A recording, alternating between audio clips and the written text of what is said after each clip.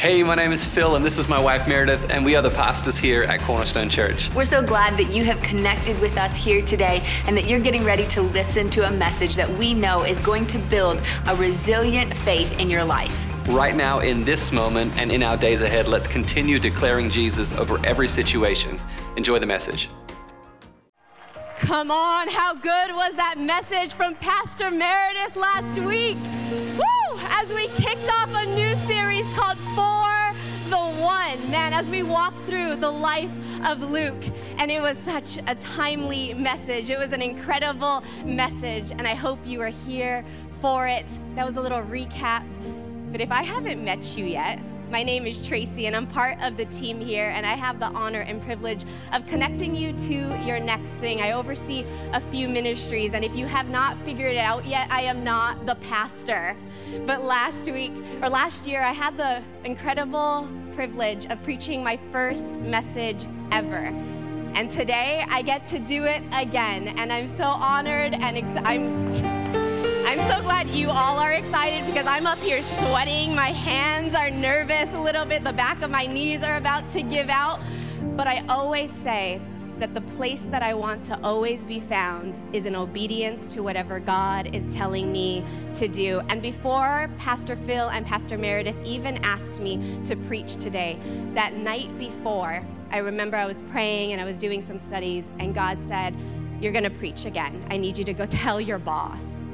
And the next day, I showed up in Pastor Phil's office, and they had already had me on the schedule and had yet to ask me. So I am so glad that I stay in obedience to all that he has, and I'm so excited about it. But before I go any further into this service, if you know that we have two amazing leaders in Pastor Phil and in Pastor Meredith, I want you to give them the biggest Cornerstone shout so they can hear you from wherever they are right now. You both are incredible leaders. I'm thankful for who you are, who God has made you to be, how you lead each one of us and follow the hand of God in every decision that you make. Thank you for all that you do. But we're gonna head right into this series. You guys ready? All right, we're gonna be continuing into the series For the One, and I want you to turn to Luke 9, starting in chapter 10. If you have a physical Bible, if you're going to be on your phone, if you don't have a Bible, that's totally okay. Our amazing team back there is going to have it on the screens for you, and we are starting in Luke 9, chapter 10. And it says, when the apostles returned, they reported to Jesus what they had done. Then he took them with him, and they withdrew by themselves to a town called Bethsaida. But the crowds learned about it and followed him. He welcomed them and spoke to them about the kingdom of God and healed those who needed healing. Late in the afternoon, the 12 came to him and said, "Send the crowd away so they can go to the surrounding villages and countryside and find food and lodging, because we are in a remote place here." He replied, "You give them something to eat." What did they say? You give them something to eat. They answered, "We only have 5 loaves of bread and 2 fish, unless we go and buy food for all this crowd." About 5,000 men were there. But he said to his disciples, "Have them sit down in about groups of 50. The disciples did so, and everyone sat down. Taking the 5 loaves and the 2 fish, and looking up to the heaven, he gave thanks and broke them. Then he gave them to the disciples to distribute. Who distributed it? Then they all ate and were satisfied. And the disciples picked up the 12 basketfuls of broken pieces that were left over. God, I'm so thankful that you are in this space, that you were here before each one of us arrived today. I pray that you find words that hit a good soil today. Lord, I ask that the words that you have given to me, the message that you have given me, go in good soil and good ground and produce good fruit for years to come. I ask that we have open ears and open heavens during these next few minutes. I thank you for what you're going to do. In your mighty name. Amen. So my husband and I, we have been married going on 13 years next month. And yeah, that definitely deserves a round of applause for this guy right here. He has put up with me for over 13 years, lots of ups, lots of downs, and I'm so thankful for who he is in my life. And we have been doing life for more than actually 13 years, about 15 years, but been married for going on 13 years. And when we first got married, we quickly realized that neither one of us are handy people. Anything having to do with tools or equipment or vehicles, anything having to do larger than a screwdriver is just not in our wheelhouse. Like, it's so bad that we have a hot pink toolkit at home that's kind of like the color of my shirt, and when you open it, there's not really tools in it. It looks like it belongs to my daughter, who's 12 years old, and there's just no tools inside of this thing. But last year, maybe a few years ago, we were looking at getting a new vehicle. We needed a new vehicle because our kids are growing and they're in sports, and if you have any kids in sports, you know they have big luggages for some reason nowadays that you have to track along with you everywhere you go. It doesn't matter what sport they're in. If they're in dance, if they're wrestling, if they're in football, they have huge things that you need to get. So we needed to get a new vehicle. And so we did just that. We got a new vehicle. And last summer, when I was walking out to my vehicle, lo and behold, there is not one, but there are two big bolts in my tire.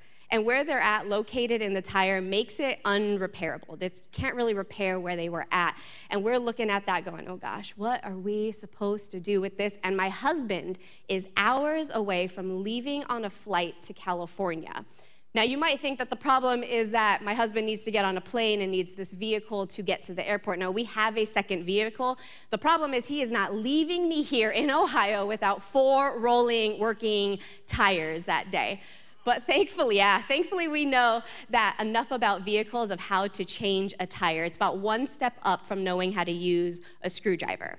And so we go to the vehicle and we open up the trunk and we're looking there.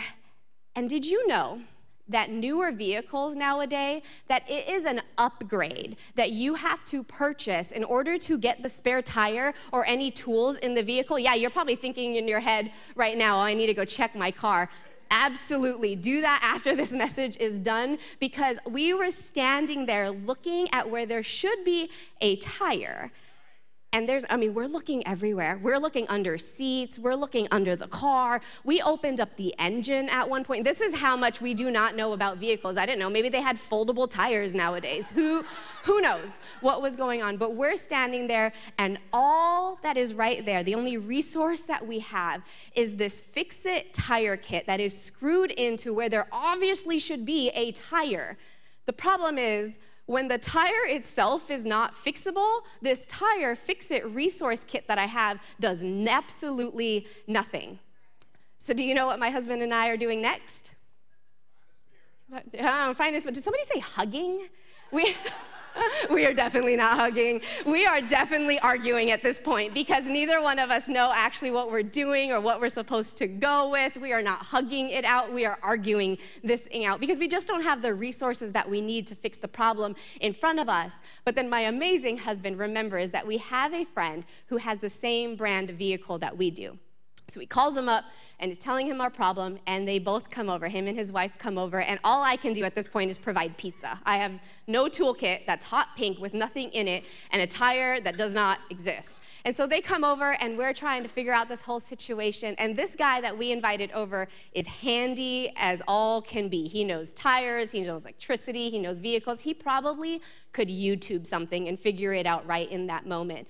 And after pivoting quite a bit of times, because did you know that lug nuts can swell as well in the summer? And that somebody really said a yes right there, hit home for you. Yeah, it doesn't come off. But thankfully, after a few trials and errors and all of us getting involved, I finally had 4 rolling, working tires. And my husband was allowed to go on his trip. But that day, my husband and I had a problem that none of our own personal resources could fix, that none of our hot pink tools were not cut in it. Anything that we had in our possession was not enough for what we found ourselves in. And the disciples found themselves in a very similar situation. Let me give you a little bit of a backstory. So if you've been around a while and you've been following Jesus, this is not going to be new for you. But for those of you in the room that I've met this morning who are new to your faith, new to who Jesus is, you're just trying to walk this out right now, I just want to say well done. Because every single person to the left and to the right of you, no matter where you're sitting, has started somewhere. So keep asking the questions, keep pushing in, keep studying who Jesus is, because he will reveal himself in so many new ways as you continue to walk it out. So I just want to encourage you to keep going with it. And so the first 4 books of the New Testament are called the Gospels. They are written by Matthew, Mark, Luke, and John. And these are individuals who followed Jesus. They followed him closely. They were in vicinity of him. They followed his teachings. They were with him everywhere that he went. And outside of the crucifixion and the resurrection, there is one other thing that they all wrote about, which is the feeding of the 5,000, the miracle of feeding the 5,000. Now, the disciples had been sent out by Jesus to go preach about the kingdom of God, and they had now returned from healing people, preaching the kingdom of God, and were now back to report to Jesus all that they had done and all that they had seen. And Jesus, knowing who Jesus is, people follow Jesus everywhere. There was just something about Jesus that people wanted to know about, and they followed him everywhere. But Jesus, probably recognizing that his disciples needed some rest, tell them to get into a boat so they could head to the vicinity of Bethsaida, which is really located off the Sea of Galilee, so that they can go get some rest. And we know through Mark's account that the purpose of this trip was rest, because he said the purpose of the trip was rest and that they didn't even have time to eat before they got in the boat. Mark is my type of guy to insert in there a subtle complaint in your writings that this is what you decided was important, is that I'm going to put in here that I had to leave and I was hungry myself. That is my type of guy right there. So they get into the boat and they start heading out to their destination. And before they arrive, the word had spread that Jesus is heading that way. So people are arriving from everywhere, and they are met with a crowd of people. And if I was one of those disciples, I would have been like, hold up, let's reverse this thing. We are not going that way. I am so sick of people right now. You literally just had us come back from preaching and doing all these things, and you want us to go with more people right now? And we know through Scripture that Jesus was moved by compassion. He's moved by compassion, and he welcomed them. He welcomed them. And this is really where the scripture picks up in our story, because in Luke 9:11, when it says, "But the crowds learned about it and followed him. He welcomed them and spoke to them about the kingdom of God and healed those who needed healing. Late in the afternoon, the 12 disciples came to him and said, 'Send this crowd away so they can go to the surrounding villages and countryside and find food and lodging, because we are in a remote place here.'" Seems logical, right? Seems like something you and I would say. It's starting to get dark. People are hungry. I'm hungry myself. Let's send these people away so they can go take care of themselves. But Jesus, in true Jesus form, says, "You give them something to eat." Now, I've read and I've studied Scripture. I continue to study Scripture because every time I think I get past something, he has something new for me, what I just thought I finished, and something new pops out every single time I study and get through Scripture. So I'm looking back, but the one thing I have not found yet is that awkward pause during this portion of it, because surely there had to be an awkward pause between these disciples and Jesus when Jesus is saying, "You feed them." I like to put myself in Scripture, and so I can imagine myself standing there right next to Jesus, looking at Jesus, having a stare down, and he's saying, "You feed them," and you go, "So what? You want me to feed who?" And you look out, and there is a sea of people in front of you, and you're looking back at Jesus, and he's just staring at you, saying, "You feed them." And you're looking out, and you don't actually know what else to do at this point. And this is where personalities, when high situations are happening, and this is when personalities start to come out. You and I all have default personalities, whether or not they're good or bad. You know that you have a default personality. Don't leave me hanging up here like I am the only one who has a default, who has a default personality. You either go back to your safety net or you kind of get quiet, or you push into different things. Or my favorite one is taking a nap. If I find myself in a high situation, I'm just gonna take a nap and sleep this thing out. And the disciples are no different. They find themselves in this high pressure situation and their personalities start to come out. One of the disciples, his name is Philip. And he is your crunching number type of person. He is your data informed, trying to pull out, does he have enough money? Does he have all the things that he needs? He starts toot. He is that annoying mouth whiz who can just put up any number. He is my 13-year-old because, man, he can just do anything with any numbers and is trying to crunch anything at this point and comes up with the outcome, this can't be done. And then you have good old Andrew, who finds a little boy that has 2 fish and 5 loaves. And he goes, hey, I found a little boy. He has 2 fish and 5 loaves. And he is your solution-oriented type of guy. He's trying to find out what he has around him that he can make this situation go. He's basically our security team going, hey, what you got there? Bring that over to me. Trying to figure out if we have what they need. And at the end, comes up with the same outcome, saying this can't be done. I don't have this. But here is Jesus staring at them, saying, you feed them. You feed them. What do you have? What resources do you have around you? What do you have in your hand? What have I provided you with that can help you in these situations? What have I provided you to help you with that refugee that just arrived in your community last week, but instead you keep talking about what's actually just going on in their country, and you decide not to step into the situation to get them acclimated here in the United States? Or that mom that's struggling to feed 5 kids, but you yourself, you have some food at home and you know that you have more than enough and you can actually help them, but you decided just to turn your cheek and not actually go out and help them. Or that dad that society has labeled a deadbeat because we're so judgmental sometimes, but in reality, he's just trying to get through addiction and doesn't know what else to turn. But you yourself have gone through addiction in your life, and you know some steps that he can take so that he can start moving forward in what he needs to do. Or that child that's in your class who is going through suicidal thoughts or depression, and you yourself as a child went through some depression and suicidal thoughts, and then you met a counselor who then connected you to Jesus, and now you're walking in the freedom of that, but you're just holding it to yourself because you don't actually want to consider the resources that you have in front of you. You don't want to actually consider what's actually happening right in front of you, that you actually stay away from what you're actually called to do for the people that Jesus has set inside of your class. Have you ever considered that what you have within your hand and within your reach is more than enough to change the outcome of a situation? Or are you shying away from what Jesus actually wants you to do for the ones that he has set in front of you? When you look back on your life, how many opportunities did you miss because you didn't feel equipped for the task or didn't account for all the resources that you had around you? How many times did you miss it? Basketball great Michael Jordan said the following, that I've missed more than 9,000 shots in my career. I've lost almost 300 games. 26 times I've been trusted to take the game-winning shot and missed.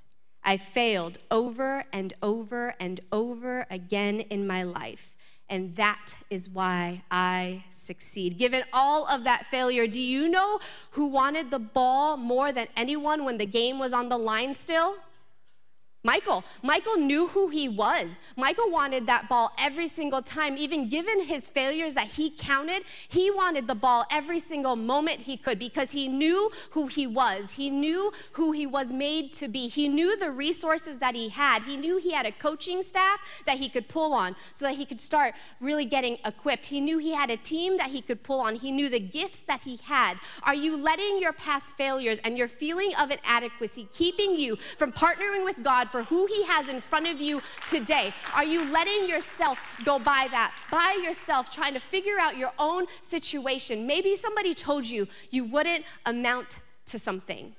Maybe you didn't grow up in a supportive household. Maybe a teacher came to you and said that dream is never going to come true. Maybe the enemy has got into your ear and now you're talking out of your own tongue saying, oh, I'm never gonna get out of debt. Oh, I'm never gonna be able to get that education. I'm never gonna be able to get that promotion because I'm not educated enough. I'm never gonna be able to get into a healthy relationship because I'm not worth it. How are you viewing yourself? What resources do you have on yourself? Maybe you're telling yourselves these lies and you're just throwing it up saying, saying, well, this is just how my life is. This is just how it's going to be. That this is just how Jesus has for my life. That you unintentionally are making Jesus the enemy in your situation. When you speak those out of your mouth, are you unintentionally making Jesus the enemy in your situation, in your negative thinking, and this can't be done attitude?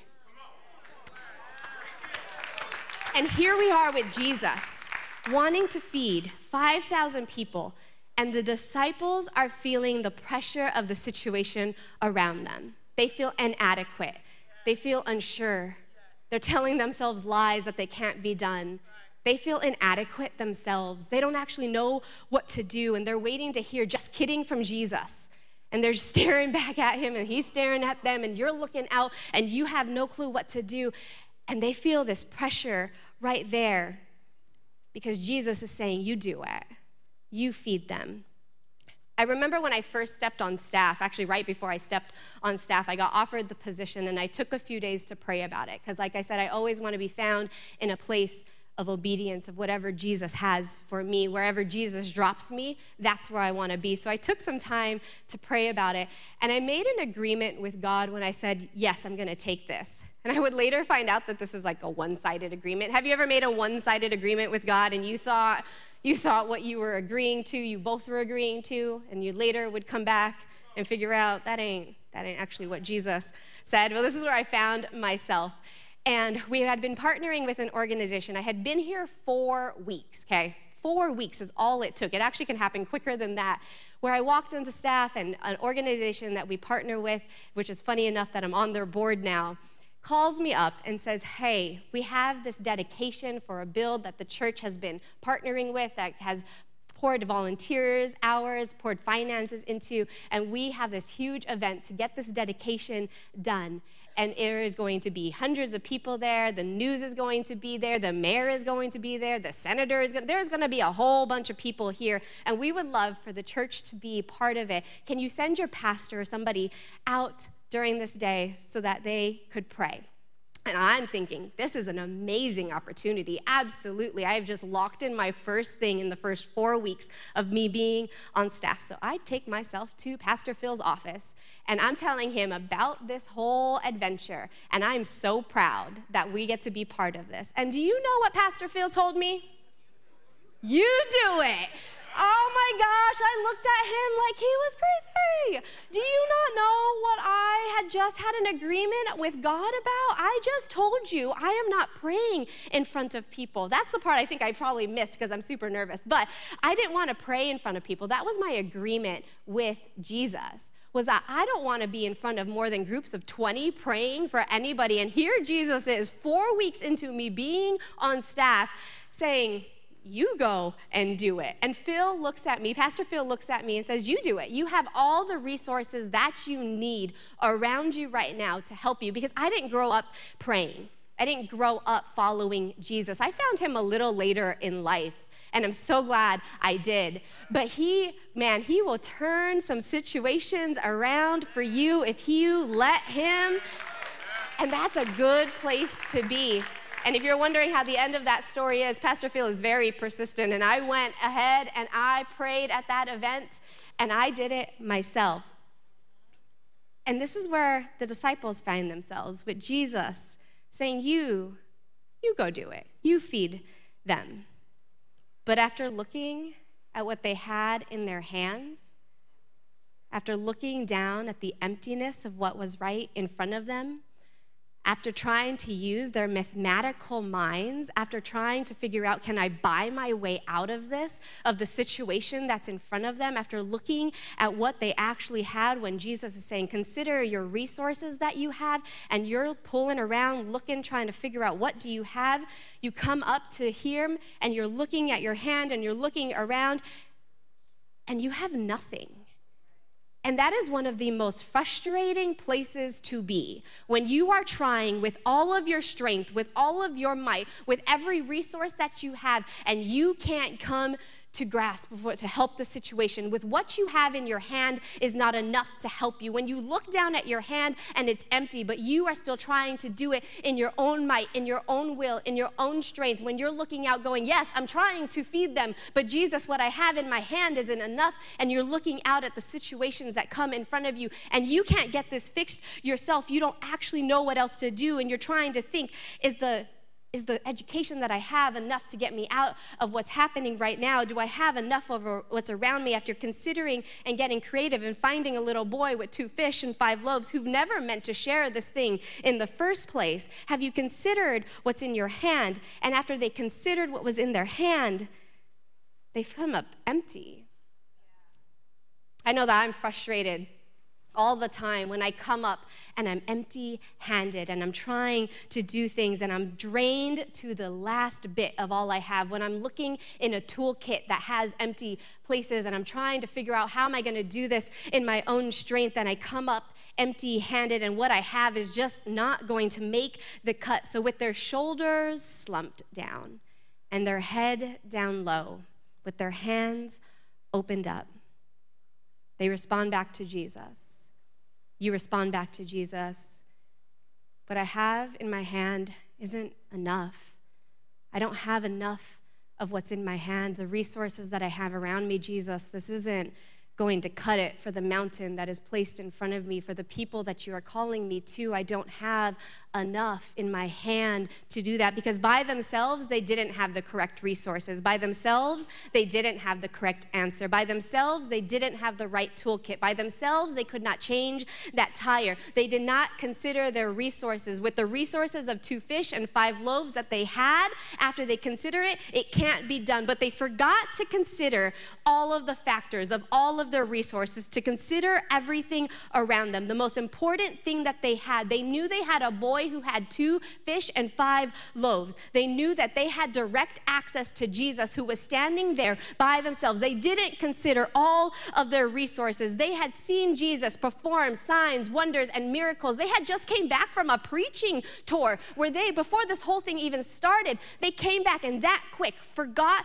that Jesus himself was standing right next to them, that they did not bring the resources that they had to the source himself. They forgot to bring what they had to the source himself. Are you trying to do this in your own strength? Are you trying to keep your resources away from the solution? Are you trying to keep your resources here instead of bringing it to the source himself? They didn't consider that Jesus himself was standing right there. Are you trying to be the hero in your own situation? Alone and scrambling, grasping for anything that you have, trying to use the education you have, the money you have, the things that you have in there, knowing that Jesus has called you to people that are standing right in front of you, but you yourself are trying to be the hero in your own situation instead of saying to Jesus, hey, this is what I have, Jesus. The emptiness of what I have in my hand, this is all I have right now. And Jesus, I need you to stay close to the situation, because what I have isn't gonna cut it. What I have and what you've put in my reach isn't gonna cut it. I need you to step into the space that I know you can be. I know that I've seen you do signs, wonders, and miracles. I need you to stay so close to me, Jesus, that I can feel you breathing down my neck so that I can reach the people that I have, because the resources that I have right now are not cutting it.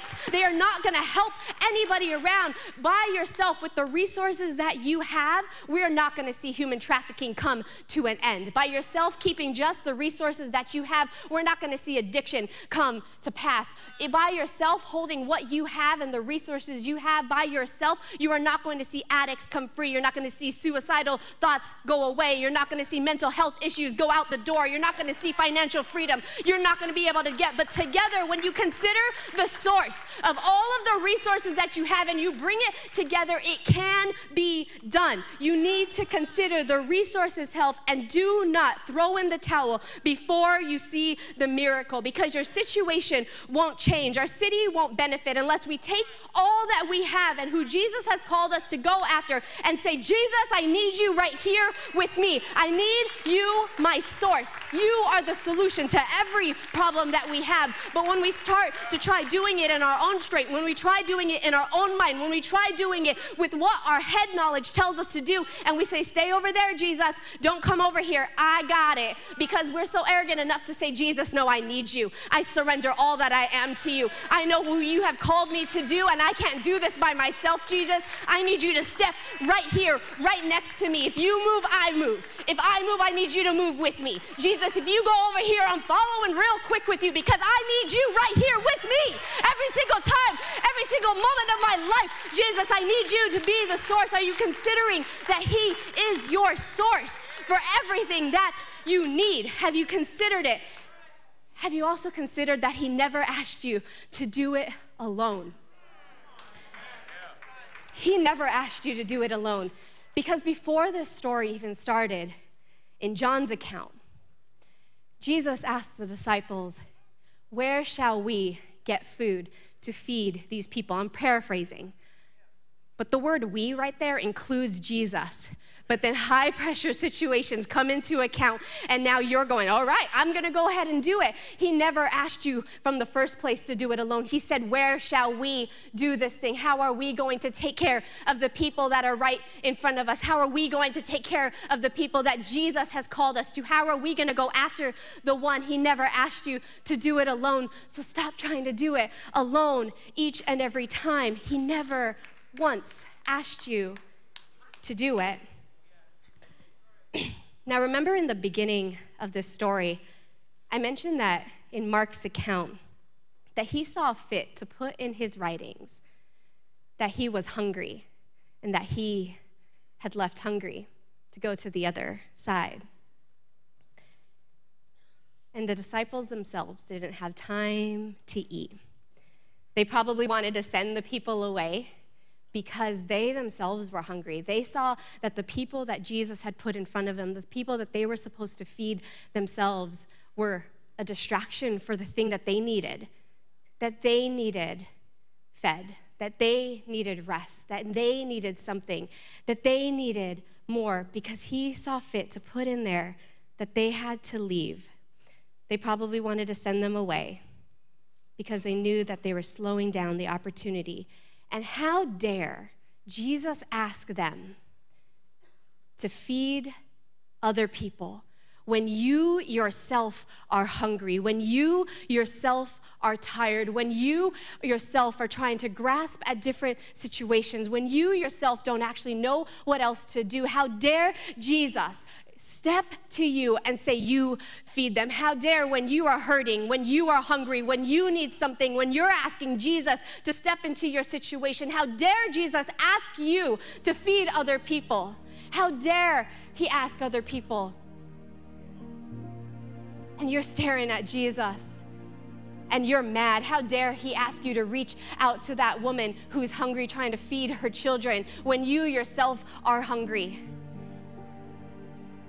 How dare you try to reach out to that addict when you yourself are struggling with addiction right here in this room today? How dare Jesus ask you to reach out to the ones who are suicidal, who need help, who don't know what else to grab to, and you yourself are struggling internally by yourself? How dare Jesus look at you and say, you feed them, you feed my people. I need you to do the thing that I'm asking you to do that is right in front of your face. How dare Jesus step to you like that? Have you ever been so frustrated with Jesus to ask yourself, Jesus, what are you doing?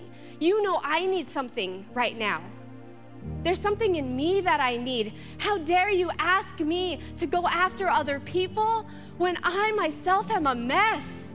I myself am struggling right now. I myself don't even know what my next move is. How dare you put different people in front of me right here in this moment? How dare you do that, Jesus? Because they thought it was taking away from them. And if we look right here at the last verse, it says they all ate and were satisfied. They all ate and were satisfied. They all ate and were satisfied, every single one of them. And there was more to go around. There was leftovers. what they thought was taking away from them for stepping into a situation was the actual thing that provided for them when they considered the source, when they brought everything that they had, all who they were to be, everything that God made them to be, and they considered the source. What they thought was going to be a journey, a longer journey of them being hungry, of them not being satisfied, of them not knowing what to do next, was the thing that fed them themselves. It doesn't take anything from each one of us to go after the ones that Jesus has placed in front of us. It takes nothing from us. It adds, and if this isn't proof enough, then I don't know what is. Jesus adds to it, and then he leaves you with an abundance each and every time. Each and every time. And there's people in the room today that are broken. You're hurting. You don't actually know what else to do. You don't know how to reach the people that Jesus has placed in front of you. You're hurting. You're tired. You're hungry yourself.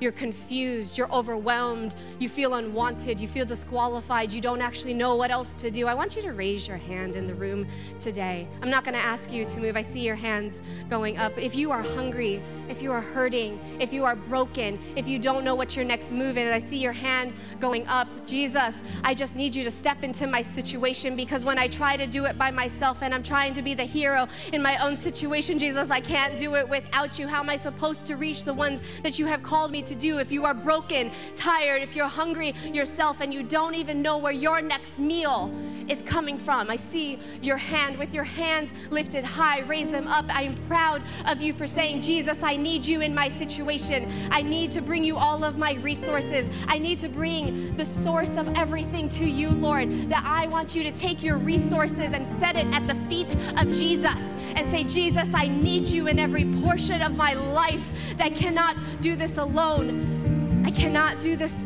alone. And for every hand raised right now, if you're standing by somebody with their hand raised, I want you to just put your hand over to them, because this is when the church gets to be the church. Maybe the one that you are called for is the person that you're sitting right next to. Have you ever considered that the person, there's hands up all over this room. I see you, sir. I see you, ma'am. I see you up there. I see you. And so does Jesus. He sees the brokenness of this. But this is when we get to be the church, when we get to go after the ones who are broken, who are hurting, who are unsure what to do next, when Jesus has placed people in front of them that they need to reach, but they feel inadequate themselves. I just want you to start praying over them. Release in their mind, release in their freedom, release in the burdens that they're carrying, in the situations that they have swirling around them, in the things that they're trying to grasp towards, that they have no clue what they're even supposed to do next. Lord, I ask you right here in this moment to breathe fresh life. Lord, we never wanted to do it without you. Lord, we give it all to you. We say thank you. We say, Jesus, move into it. Be the source of who we need right now in these situations. Lord, I know that I'm not going to get out of this debt by myself, Lord, so I need you to step into it so I can help other people along the way. Lord, that mom that's right there that's struggling, I need you to give me that strength and that courage to go talk to them. Lord, with the resources that you have given me and who you are as the source, I bow down to you and I say, Jesus, do what only you can do. Because that day, remember, they were able to feed over 5,000 people just by considering and Jesus stepping into the situation.